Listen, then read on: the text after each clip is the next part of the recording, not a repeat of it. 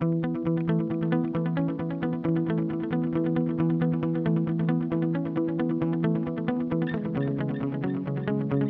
were listening to Propelling, a Microdrones podcast. Bienvenidos todos a Propelling, un podcast de Microdrones. Yo soy su presentador, Daniel José Litwin, la voz de BAB. Hemos tenido episodios muy variados en nuestro podcast, entrevistando a gente de todo el mundo, África, Australia, Europa, Asia, pero nunca hemos hecho uno en otro idioma. Estoy muy emocionado de traerles el primer podcast de Microdrones en español, en el cual exploraremos temas, tecnología y noticias de la industria de los drones voladores. En este episodio vamos a analizar cómo los drones están afectando a Latinoamérica y en cuáles mercados estamos viendo la mayoría de la innovación. Para darnos sus perspectivas, quiero invitar a Robson Augusto y Jesús Centeno al podcast, gerentes de ventas de Microdrones para Latinoamérica. Robson, Jesús, bienvenidos al show. ¿Cómo están hoy? Hola Daniel, un gusto poder estar acá. Soy Robson acá hablando de Brasil. Es un gusto grande poder participar de este podcast en español y estaremos acá contigo haciendo toda la parte de comunicación. También estoy emocionado de poder hablar sobre los drones. Es una industria que me interesa mucho y pues nunca hemos hablado sobre la región de Latinoamérica y cómo los drones han impactado a Latinoamérica. Entonces esto va a ser muy especial. Quiero empezar con unas preguntas para cada uno de ustedes. Entonces Jesús, tú empezaste a usar drones en tu trabajo antes de entrar oficialmente a la industria de drones. Entonces, ¿cómo viste por primera vez que los drones tenían el potencial de cambiar la manera en que capturamos datos e información? Bueno, Daniel, en efecto tuve la oportunidad de poder participar en proyectos en donde se inició el uso de los drones desde la parte precisamente de generación de información. Entonces fue muy fascinante encontrar este tipo de herramientas y ver cómo empezaban a facilitar algo que era complicado anteriormente. ¿Por qué? Porque en el tipo de proyectos donde me desarrollaba, que principalmente eran para la generación de mapas, la parte de ingeniería civil, se requerían muchas veces pues vuelos fotogramétricos. Esto pues era costoso, era tardado, y implicaba un gran reto y logística, en fin, una serie de cosas. Y los drones empezaron a facilitar esto, ¿no? Al empezar a ver la facilidad de uso, el poder ver la facilidad con la cual se puede operar y obtener sobre todo en un tiempo reducido la información, pues es maravilloso. Entonces empecé a ver precisamente este potencial y sin duda, bueno, pues me atrajo mucho la industria y decidí dedicarme a eso. Sí, pues es que nosotros ahora estamos trabajando en un mundo donde los negocios pueden usar los datos de maneras más eficientes y de maneras pues más grandes. Pueden usar los datos para cualquier cosa, para hacer decisiones muy grandes para sus compañías. Entonces, ver que los drones pueden hacer eso también y pueden ayudar en encontrar esa información específicamente en la industria de arquitectura y de construcción, pues es algo muy emocionante. Sí, sin lugar a dudas, Daniel. La verdad es que el potencial que brinda el tener una herramienta como es un dron es maravilloso y sobre todo si tú tienes exactamente la herramienta indicada para el trabajo se vuelve muy sencillo, se vuelve muy rápido de poder obtener resultados en corto tiempo y a un bajo costo. Exactamente. Y Robson, tú has trabajado para varias compañías en la industria de vehículos aéreos no tripulados. ¿Tú piensas que la tecnología que impulsa a esta industria ha cambiado mucho en los últimos años? Sí, Daniel, y yo creo que uno de los principales impulsos que la industria de los drones recibió es advindo de la parte de los teléfonos móviles, de los celulares, ¿sí? Porque todos los componentes electrónicos básicos de un dron, como la parte de receptor de GPS, los acelerómetros, toda esta electrónica se ha bajado mucho de costo por lo advento de los smartphones. Entonces, esto fue un gran impulso para poder tener equipos de drones muy más estables, muy más seguros para poder desempeñar funciones como habló Jesús, de colecta de imágenes, de poder hacer trabajos muy más precisos y muy más rápidos. Entonces, toda la industria se movió por esta revolución de la parte de comunicaciones y de desarrollo de electrónica de los teléfonos móviles que se portó totalmente para los drones. Sí, pues creo que ha hecho a los drones también más accesibles a toda la gente, también para trabajos comerciales y para los drones de pasatiempos. Ahora que se puede controlar más fácilmente con los teléfonos móviles, creo que eso ha ayudado a la tecnología a crecer. Sí, sí, verdad. Este es un punto muy importante que se requería anteriormente a los drones, el control de un piloto de una aeronave remota que tenía que volar utilizando solamente sus habilidades, era muy, muy grande. Hoy la parte electrónica del dron y la parte de plano de vuelo es totalmente automatizada dentro acá de la solución de microdrones. Entonces, prácticamente el piloto hace una carga del plano de vuelo, que es o que vas a ejecutar el drone en el aire, se hace el despegue manual, se pone el sistema en vuelo automático, se ejecuta totalmente en automático. En este punto el piloto está solamente como un supervisor y al final se toma el control del dron nuevamente y hace el pozo. Entonces realmente la parte electrónica y la parte de los controles informáticos desarrollaron e impulsionaron mucho tener una herramienta muy segura para ejecutar los trabajos. Entonces, como esto es un podcast en español, para empezar, quiero enfocarme en la región en que ustedes prestan sus servicios, obviamente.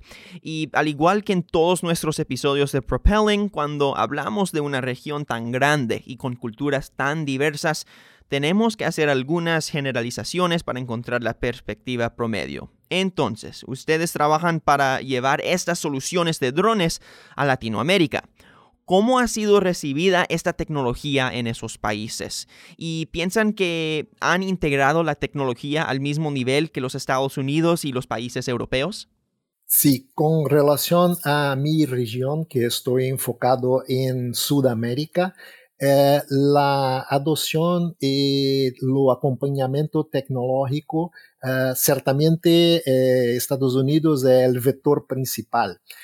Todavía que lo potencial económico, lo potencial financiero para se adquirir, para se utilizar esta tecnología, hoy en la región está restrita a los clientes más grandes, a las compañías más grandes, porque realmente es una forma, es un investimiento que es grande por la región, por la cuestión del tamaño del mercado y por la cuestión de la parte de características locales de impuestos y de trabajos localizados. Más las grandes empresas, todas las grandes y principalmente los segmentos principales que tú vas a hablar, están ya en el mismo nivel del mercado americano, solamente que el volumen es diferente por parte del poderío económico de la región. Esto para Sudamérica. Creo que Jesús va a poder hablar ahora de América Central. Gracias, Robson. Sí, definitivamente el tema de América Central, muy similar al caso de Sudamérica, en el cual, bueno, pues muchas veces el tema económico es un tema de importancia para los clientes, ¿no? Para nuestros clientes, obviamente, siempre estamos buscando las mejores soluciones, sin embargo, no nos podemos permitir tampoco los gastos que van más allá realmente de lo que se necesita. Y esto es muy importante porque nuestros clientes hemos notado que ellos están visualizando el valor de nuestras soluciones. Es muy importante, no simplemente hablamos solamente de un dron. Un dron por sí solo no resuelve un problema. Necesita estar acompañado de un workflow de trabajo, de un entrenamiento, de una serie de sensores, de procedimientos, es decir, es una solución per se. Y esto es lo que está marcando la diferencia. Entonces los usuarios están viendo que el valor, el costo-beneficio de nuestras soluciones es adecuado. Y bueno, ¿qué hablar de México? México ha recibido con gran alegría a la tecnología, las soluciones de microdrones. ¿Por qué? México pasa, como en la región pasa algo bastante curioso. Los drones, tú sabes, entraron al mercado latinoamericano por la parte de entretenimiento. Es donde empieza a tener un auge y bueno, pues obviamente en esta región somos muy creativos, siempre tratamos de ver cómo aprovechamos más las cosas y entonces el hecho de tener este tipo de dispositivos para sacar videos, fotos, pues empieza la ocurrencia, ¿no? De poderlos empezar a utilizar de manera profesional y muchas veces los clientes se ven frustrados. ¿Por qué? Pues porque están ocupando herramientas, están ocupando drones que son para otros fines en trabajos profesionales. Entonces, con la llegada de microdrones en México y creo que en la región en general, esto ha permitido de que nuestros clientes puedan empezar a tener acceso a las mismas herramientas que se ocupan en Estados Unidos, que se ocupan en Europa, que se ocupan en todas partes del mundo. ¿Para qué? Para poder tener trabajos profesionales, para no poder tener que repetir los trabajos para poder hacer los trabajos mucho más rápido, en menores vuelos, lo cual representa muchas veces menor información a procesar para obtener un resultado. Entonces, sin lugar a dudas, creo que se ha tenido una muy buena recepción en la región. En México tenemos mucho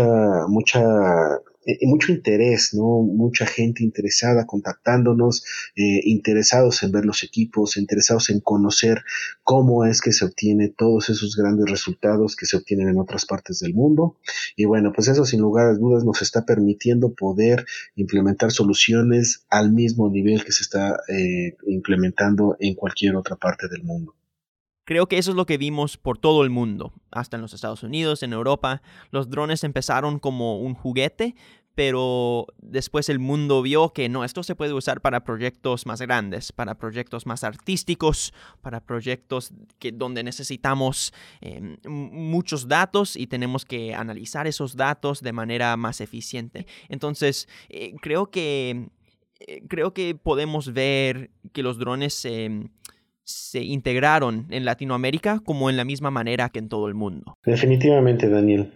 Hemos tenido una muy buena integración y bueno, a pesar de que existen una gran cantidad de soluciones en el mercado, realmente Microdrones se ha posicionado fuertemente en la industria de los cuadcópteros, donde precisamente permiten actividades como lo que es inspección de infraestructura, el poderse mantener en una posición, poder tener la posibilidad de realizar diferentes actividades a lo que puedes realizar con drones de ala fija, ¿no? Y sin embargo también tiene un gran rendimiento, por lo cual no tiene una limitante en cuanto a área a cubrir, tiene un muy buen performance en cuanto a tiempo de duración de vuelo, al área que puede cubrir durante un mismo vuelo. Entonces, creo que es una herramienta bastante adecuada. Microdrones creo que ha hecho una propuesta bastante acertada al mercado latinoamericano al abrir precisamente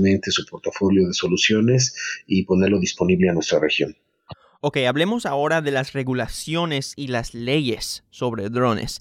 En varios países se están especificando los usos de los drones más claramente y esto está ayudando a que los drones comerciales y los drones para diversión se puedan volar sin problema. ¿Esto está sucediendo en Latinoamérica también? ¿Y están teniendo algún impacto las leyes sobre el uso de drones en operaciones comerciales? Sí, acá en Sudamérica, Daniel, tenemos regulaciones locales diferentes para cada país, mas lo importante es que la baseline, la línea común de todas está baseada en una operación segura y muy similar a lo que se aplicaba al mercado de fotogrametría, donde cuando se iba a volar una área se tenía que hacer una información para el órgano de control aéreo de notificar cuál misión que estará en ejecución, como qué altitud vas a volar o qué vas a hacer. Entonces, a menos para los principales países de Sudamérica, se fue expandido estos sistemas existentes de control para que se incorporase con el dron.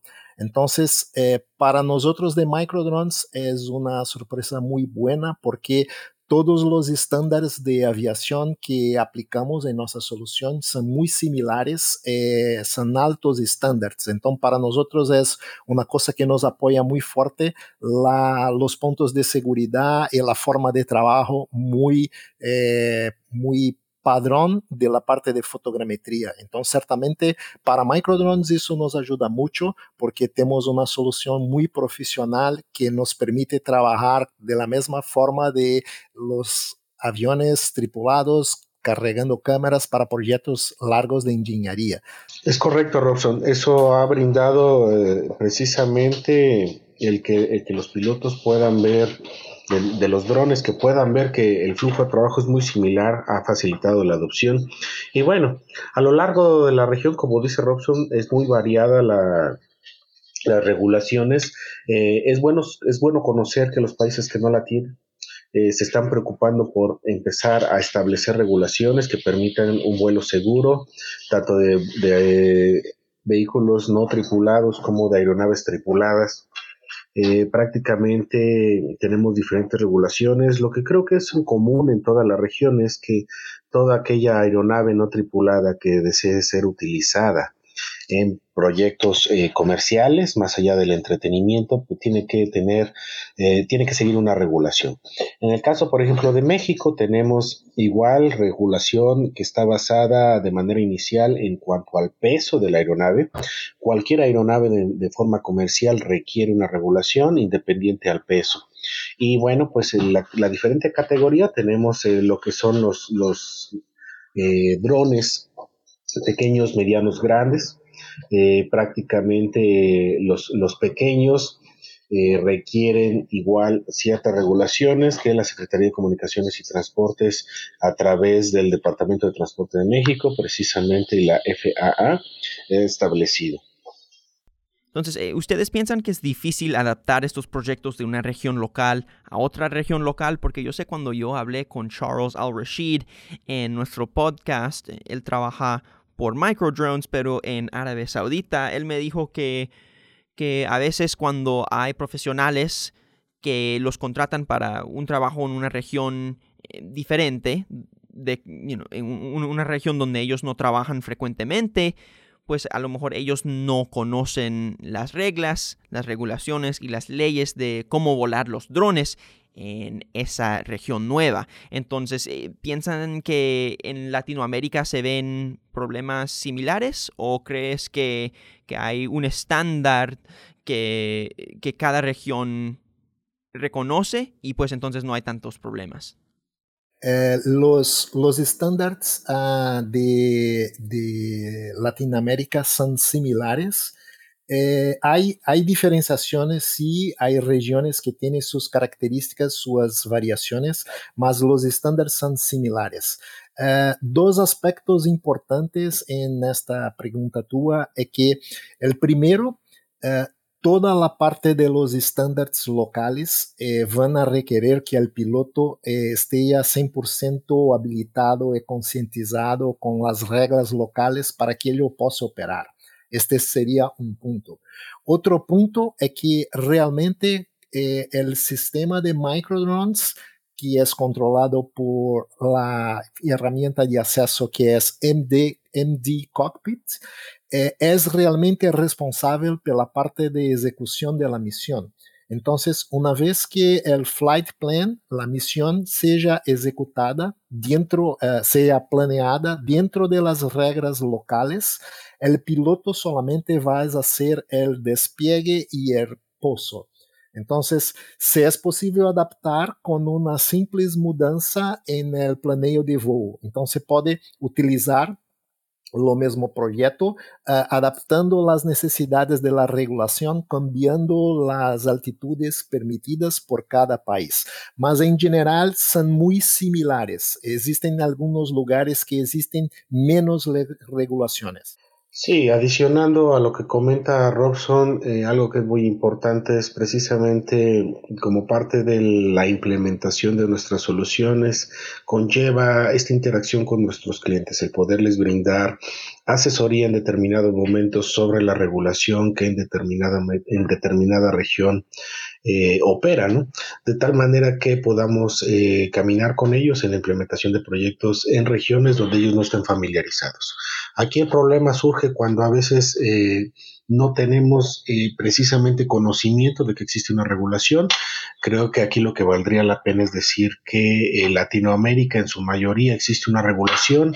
Siempre hay que considerar que si queremos utilizar un dron para un trabajo comercial, para un trabajo profesional, existe una regulación que debemos atender y es importante poder acercarnos a la Dirección General de Aviación de la región donde nos estemos encontrando, ¿no?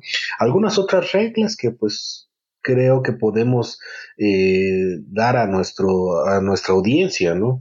Podría ser el tema de que, bueno, pues tenemos que mantener cierta distancia con los aeropuertos, hay lugares donde está prohibido volar sobre multitudes, sobre animales. Obviamente no debemos de cerciorarnos de no dejar caer algún objeto en el tema del dron. Algunos países piden el tener una cobertura de riesgo, ¿no? Un seguro que pueda de alguna manera cubrir gastos que podamos llegar a causar con nuestros equipos. Y bueno, sin lugar a dudas hay que atender el tema de siempre estar capacitado, siempre estar actualizado de las regulaciones. Y bueno, pues fuera de eso, acercarnos a nuestro proveedor que nos pueda ayudar precisamente a conocer cuáles son las regulaciones cruzando nuestro límite, ¿no? Fronterizo hacia otros proyectos. ¿Y qué me pueden contar ustedes de los trabajadores en esta región? ¿Hay una abundancia de pilotos calificados o volar drones todavía no se ha vuelto una carrera muy reconocida? ¿Qué han visto ustedes? En este punto, Daniel, es bueno ser específico, porque cuando hablamos de drones, como citó Jesús, tenemos muchas clases de equipos. Son equipos que se tiene poco peso, que se elevan pocos sensores, y equipos como sistemas de microdrones que pueden elevar una carga útil de hasta 6 kilogramos. Entonces, para los equipos más chicos, sí, tú estás correcto, existe una grande abundancia y hasta porque las regulaciones no son tan intensas, se tiene una difusión de uso sin muchas reglas, sin mucho entrenamiento. Mas cuando se hablamos de soluciones profesionales como de microdrones, estamos hablando de un programa de certificación necesario, estamos hablando de necesidad de manter los pilotos activos por un número de horas definidos mensualmente. Entonces, estamos hablando realmente de un sistema muy más próximo de un avión. Y para eso, no hay mucha availabilidad, no hay mucha disponibilidad en el mercado. Más Microdrones, como ya citamos acá, oferece todo un paquete completo donde se va a brindar con entrenamiento, se va a brindar con actualizaciones para que se pueda tener tanto el piloto cuanto al parte del sistema operando de manera correcta. Entonces, hoy en el mercado se podría sacar un piloto con una información básica, mas tendría que se pasar por un programa de certificación de microdrones para poder usar nuestras soluciones. De acuerdo con lo que comenta Robson, el mercado latinoamericano, los clientes están cayendo en cuenta que es necesario profesionalizarse. Y vemos con gusto que el mercado lo está haciendo. Están visualizando que precisamente la labor que ellos desarrollan es una labor profesional y que a su vez requiere de herramientas profesionales y de personal capacitado de manera profesional para poder desarrollar las actividades en buenos términos, en tiempos adecuados y a bajo costo. Entonces, realmente creo que el mercado está moviéndose de un vuelo aficionado muchas veces aficionados son los que realizan los trabajos de vuelos profesionales. Sin embargo, con gusto vemos que la región en general está tendiendo a profesionalizarse. Entonces creo que estamos en el proceso, creo que estamos durante la marcha y bueno, pues nos da gusto formar parte de este proceso, Daniel. Y pues creo que una parte muy importante de encontrar más profesionales y de educar a personas que están interesados de empezar una carrera en ser pilotos de drones, algo muy importante es la educación. ¿Cómo abordan la educación profesional en Latinoamérica? Microdrones, Daniel, ya tiene previsto para que un acuerdo con universidades donde se puede ofertar, donde se puede brindar tanto el sistema cuanto a parte de entrenamiento con valores especiales para que se pueda desarrollar. También con todos los sistemas hay un control interno de que para que todos los equipos que han sido vendidos se están considerando la parte de entrenamiento y los tiempos necesarios para que se hace un retrenamiento. Entonces Microdrones tanto olha por la parte de iniciativa de las universidades para que se pueda divulgar, tener acceso a tecnología, cuanto también por la parte de mantener la base instalada de los clientes y de las reventas siempre actualizadas. Bueno, Robson, Jesús, creo que los dos me han explicado muy bien cómo los drones han afectado a Latinoamérica, pero ahora quiero hablar sobre los mercados específicos donde ustedes han visto que los drones han tenido más éxito y más utilidad. Entonces, los tres que yo quiero explorar son minería, ingeniería y agricultura, porque creo que en Latinoamérica estas son las industrias donde estamos viendo mucha innovación y mucho éxito. Entonces vamos a empezar con minería. Dame unos ejemplos, por favor, de cómo los drones se usan en minería y cómo han contribuido al éxito de las compañías latinoamericanas en esa industria. Perfecto, Daniel. Para el mercado de minería, tiene normalmente una demanda muy larga por poder controlar la modificación del terreno, porque en minería, la mayoría de las minerías acá de Sudamérica son como por cielo abierto, están como que haciendo mudanzas en el suelo, criando pilas, criando volúmenes. Entonces, estas alteraciones que se hacen son muy desejadas por la empresa de minería, porque primero para el control y segundo para también que se calculen los volúmenes del material que está siendo extraído del suelo. Entonces, con las tecnologías tradicionales, tú tendrías que hacer procesos manuales terrestres de poder poner muchos equipos para hacer mediciones con láser, con LiDAR, o entonces hacer un vuelo fotogramétrico que, como ya hablamos acá, es muy costoso y requiere una programación muy larga. Entonces, la plataforma de Microdrones consigue carregar sensores muy más largos que los terrestres y hacer cálculo de volúmenes del minerio extraído, hacer control de toda la región, tanto con fotos como con LiDAR, de una forma muy rápida. Para que se tenga idea, usted puede tener este control hecho, por ejemplo, si quiere 4 veces por día. Entonces, esto va a impactar de una forma muy positiva la producción de la minera, los resultados y la precisión del trabajo. Entonces, eso todo se va a tener por un costo que como 10 veces menor que un aerolevantamiento y pelo menos 50 veces más rápido. Entonces es muy eficiente para minería, para cálculo de los volúmenes, sacar las fotos de control de toda la movimentación del suelo. También tienen usos los drones para emergencias y búsqueda y rescate en la industria de minería.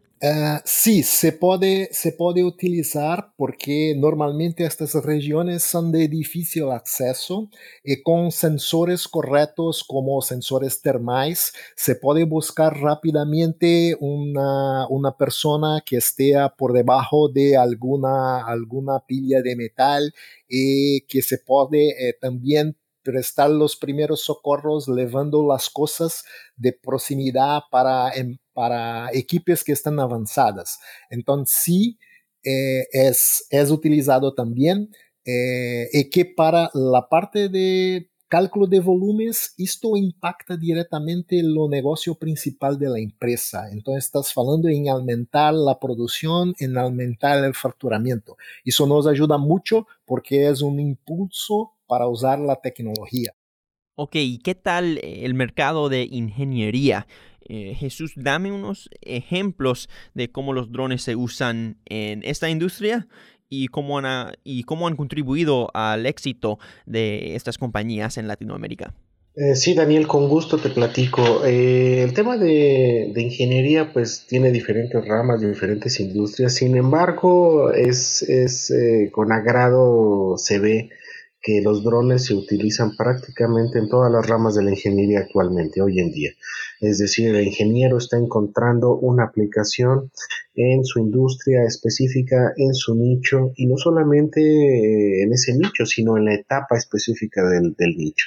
Es decir, los drones se están utilizando prácticamente en diversas etapas de los procesos de ingeniería en diferentes ramas, desde la parte de planeación, ingenieros civiles, ¿para qué? Para construir carreteras, para poder obtener la información de terrenos y poderlo modelar, poder rápidamente conocer los niveles, poder conocer cómo se encuentra el terreno para desarrollarlo. Posteriormente, una vez que se hace el desarrollo de la planeación del proyecto, se conoce el terreno, posteriormente, pues entonces empieza la etapa constructiva. Y los drones nuevamente tienen aplicación al ser herramientas que me permitan tener un monitoreo del avance de obra prácticamente en tiempo real. Hoy en día las soluciones permiten poder volar en la mañana y en la tarde tener información ya procesada del estado actual de la construcción. Una vez que es terminada, pues, y que va a pasar a operación, pues regularmente el ingeniero necesita la información as built, a cómo se construyó. El dron nuevamente vuelve a ser una herramienta que te permite saber el estado actual y real. Aquí es algo muy importante. El ingeniero está pasando de una etapa bidimensional a una etapa tridimensional. Vemos que ahora está de moda la parte de BIM, vemos que ahora está de moda el tema de captura de realidad. Entonces, ¿esto qué es lo que nos permite? Un dron es la herramienta idónea para poder realizar este tipo de trabajos. ¿Por qué? Porque te permite rápidamente obtener la información con muy buen detalle y a partir de ahí poder generar modelos que son básicos para poder desempeñar sus actividades los ingenieros.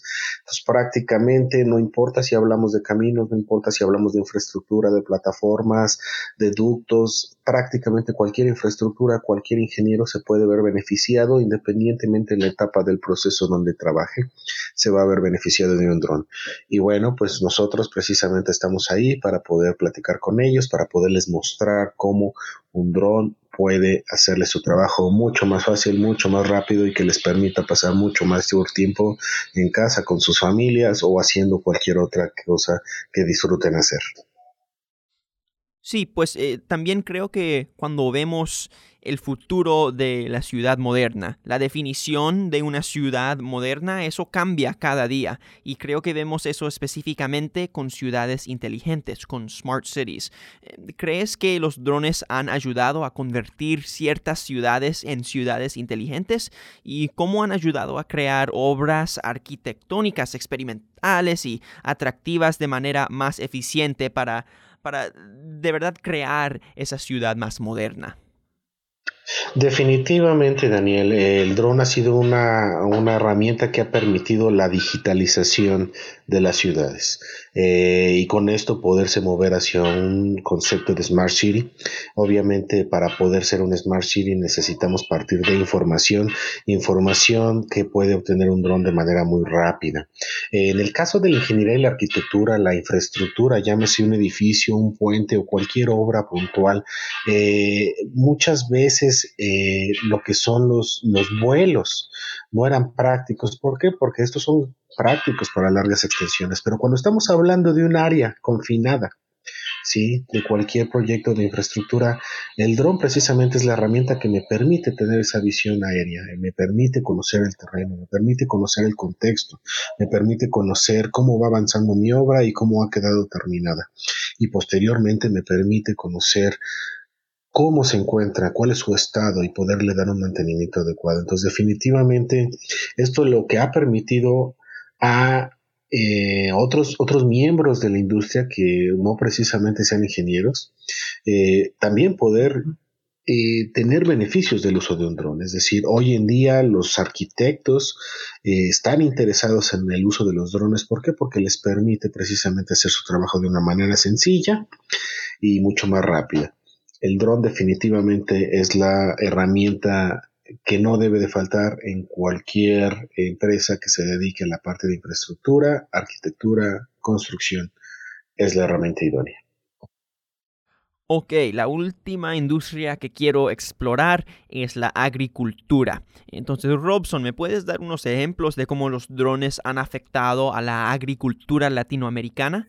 Sí, Daniel, la agricultura es un mercado que tiene sus desafíos naturales por la parte de cobertura y de acceso de las áreas y que se está modernizando ya a algún tiempo y se beneficiando de las tecnologías, como que la parte de agricultura de precisión, donde se busca optimizar la parte de lo cultivo de las sementes, de los árboles y hacer de una forma que se aproveche mejor el uso del suelo y que se maximice las colleitas. Entonces, en esta perspectiva, el dron también se encaja mucho bien en todo.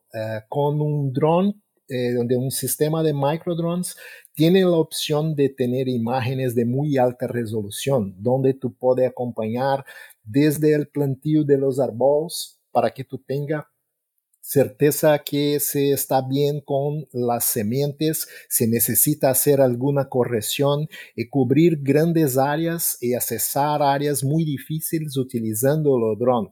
Entonces, en todo el proceso de agricultura, desde la parte del nacimiento, de la parte de acompañamiento de crecimiento de los árboles, de la parte de poda, de corte de los árboles, en toda la parte está a necesidad de tener imágenes de muy buena resolución, tener datos precisos para que se pueda tomar decisiones y que se maximice la parte de producción de todos los vegetales que se puede trabajar.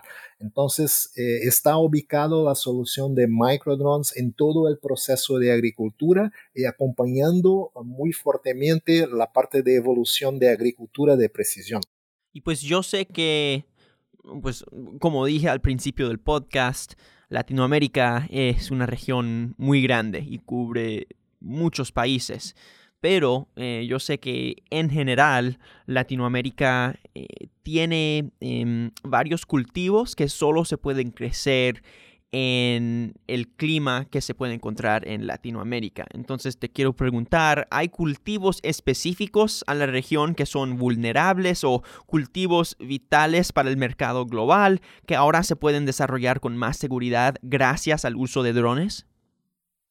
Sí, no solo la parte de los cultivos especiales, como tú habló, Daniel, como también se tiene la parte de las estaciones del año donde tú puedes hacer un plantío diferenciado en una región para se maximizar las condiciones de la parte del clima.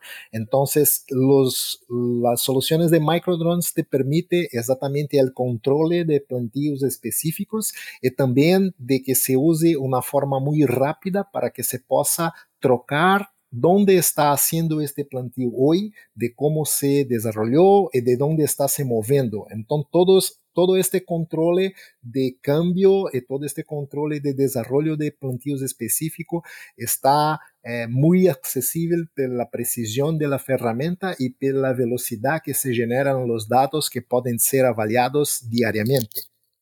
Bueno, Robson, Jesús, ya casi acabamos nuestra conversación hoy sobre el uso de drones en Latinoamérica. Para mi última pregunta, les quiero preguntar a los dos, ¿cuál industria latinoamericana creen que va a ser clave para el éxito de los drones y va a crecer e innovar en conjunción con los drones? ¿Cuál industria creen que va a tener esa relación simbiótica con los drones? Bueno, Daniel, creo que es una pregunta bastante interesante porque son muchas las industrias que realmente se están viendo beneficiados. Además de que yo creo que también vienen muchas industrias por venir a la región, ¿no? Hay mucho desarrollo que queda por delante para las aeronaves no tripuladas. Creo que al final las aeronaves no tripuladas podrían llegar a ser precisamente una parte importante de nuestro día a día. Podrían ser precisamente ese vehículo que alguna vez el ser humano ha soñado, ¿no? Utilizar para poderse transportar de un lugar a otro. En fin, no sé, o sea, creo que las aplicaciones podrían ser muchas. Nosotros ahorita estamos precisamente metidos en industrias como agricultura, minería, ingeniería. Sin embargo, existen envíos, existe seguridad, existe muchísimas industrias para las cuales todavía queda por delante un gran desarrollo. Sin embargo, yo creo que el dron va a estar presente, llegó para quedarse y va a seguir presente en la vida del ser humano de una manera bastante simbiótica y cada vez va a ser mayor. Yo realmente auguro para los drones un futuro bastante prometedor y a un muy largo plazo. Sí, y pues como dijiste, hay varias industrias que todavía no han visto el poder del dron y no lo están usando pues en sus operaciones de día en día. Entonces, cuando llegamos a ese punto de que industrias nuevas empiezan a usar los drones cada día, creo que ellos van a necesitar cosas muy específicas y los drones van a tener que adaptar a esas industrias. Entonces creo que siempre vamos a ver la evolución de la tecnología cuando hablamos sobre los drones y creo que tenemos un futuro muy emocionante para los drones en Latinoamérica. Es solamente un complemento en tu línea de pensamiento. Nosotros tenemos hoy una solución para hacer detección de escape de gases, de metano y gas natural, que es M-Detector. Entonces, este es un ejemplo de esta idea que usted habló, cuando se aplica de una forma que hoy necesita llevar a una persona para perto de una área de riesgo para hacer una inspección para ver si hay o no hay escape de gases. Y ya tenemos hoy una forma de hacerlo con un dron volando como que por 30 metros, entonces cubriendo áreas muy largas y afastando la persona del perigo de la parte industrial. Entonces ese es un ejemplo de lo desarrollo que tú estás ejemplificando. Bueno, Robson, Jesús, muchísimas gracias los dos por darnos sus opiniones expertas sobre cómo se están usando los drones en Latinoamérica y compartir su visión de cómo la industria va a desarrollarse en un futuro. Ha sido un placer, nos hablamos otra vez pronto. Un gusto, Daniel, mucho placer de poder hacer parte de este marco histórico. Es emocionante poder compartir las informaciones con ustedes y todos los oyentes. Daniel, ha sido un placer poder platicar contigo durante este podcast y bueno, pues espero poder saludarte nuevamente pronto. Sí, pues todavía hay varias industrias en Latinoamérica que no cubrimos en este podcast que también usan los drones, entonces yo puedo visualizar un futuro donde nosotros nos encontramos otra vez en este podcast y pues tenemos muchas cosas para discutir. Entonces nos hablamos otra vez pronto. Muchas gracias, Robson. Muchas gracias, Jesús. Gracias, Daniel. Gracias a ti, Daniel. Y gracias por escuchar este episodio de Propelling. Si quieres encontrar otros podcasts nuestros o leer contenido sobre nuestra compañía y nuestros empleados, puedes ir a microdrones.com/blog. Yo soy Daniel José Litwin, la voz de BAB. Hasta luego.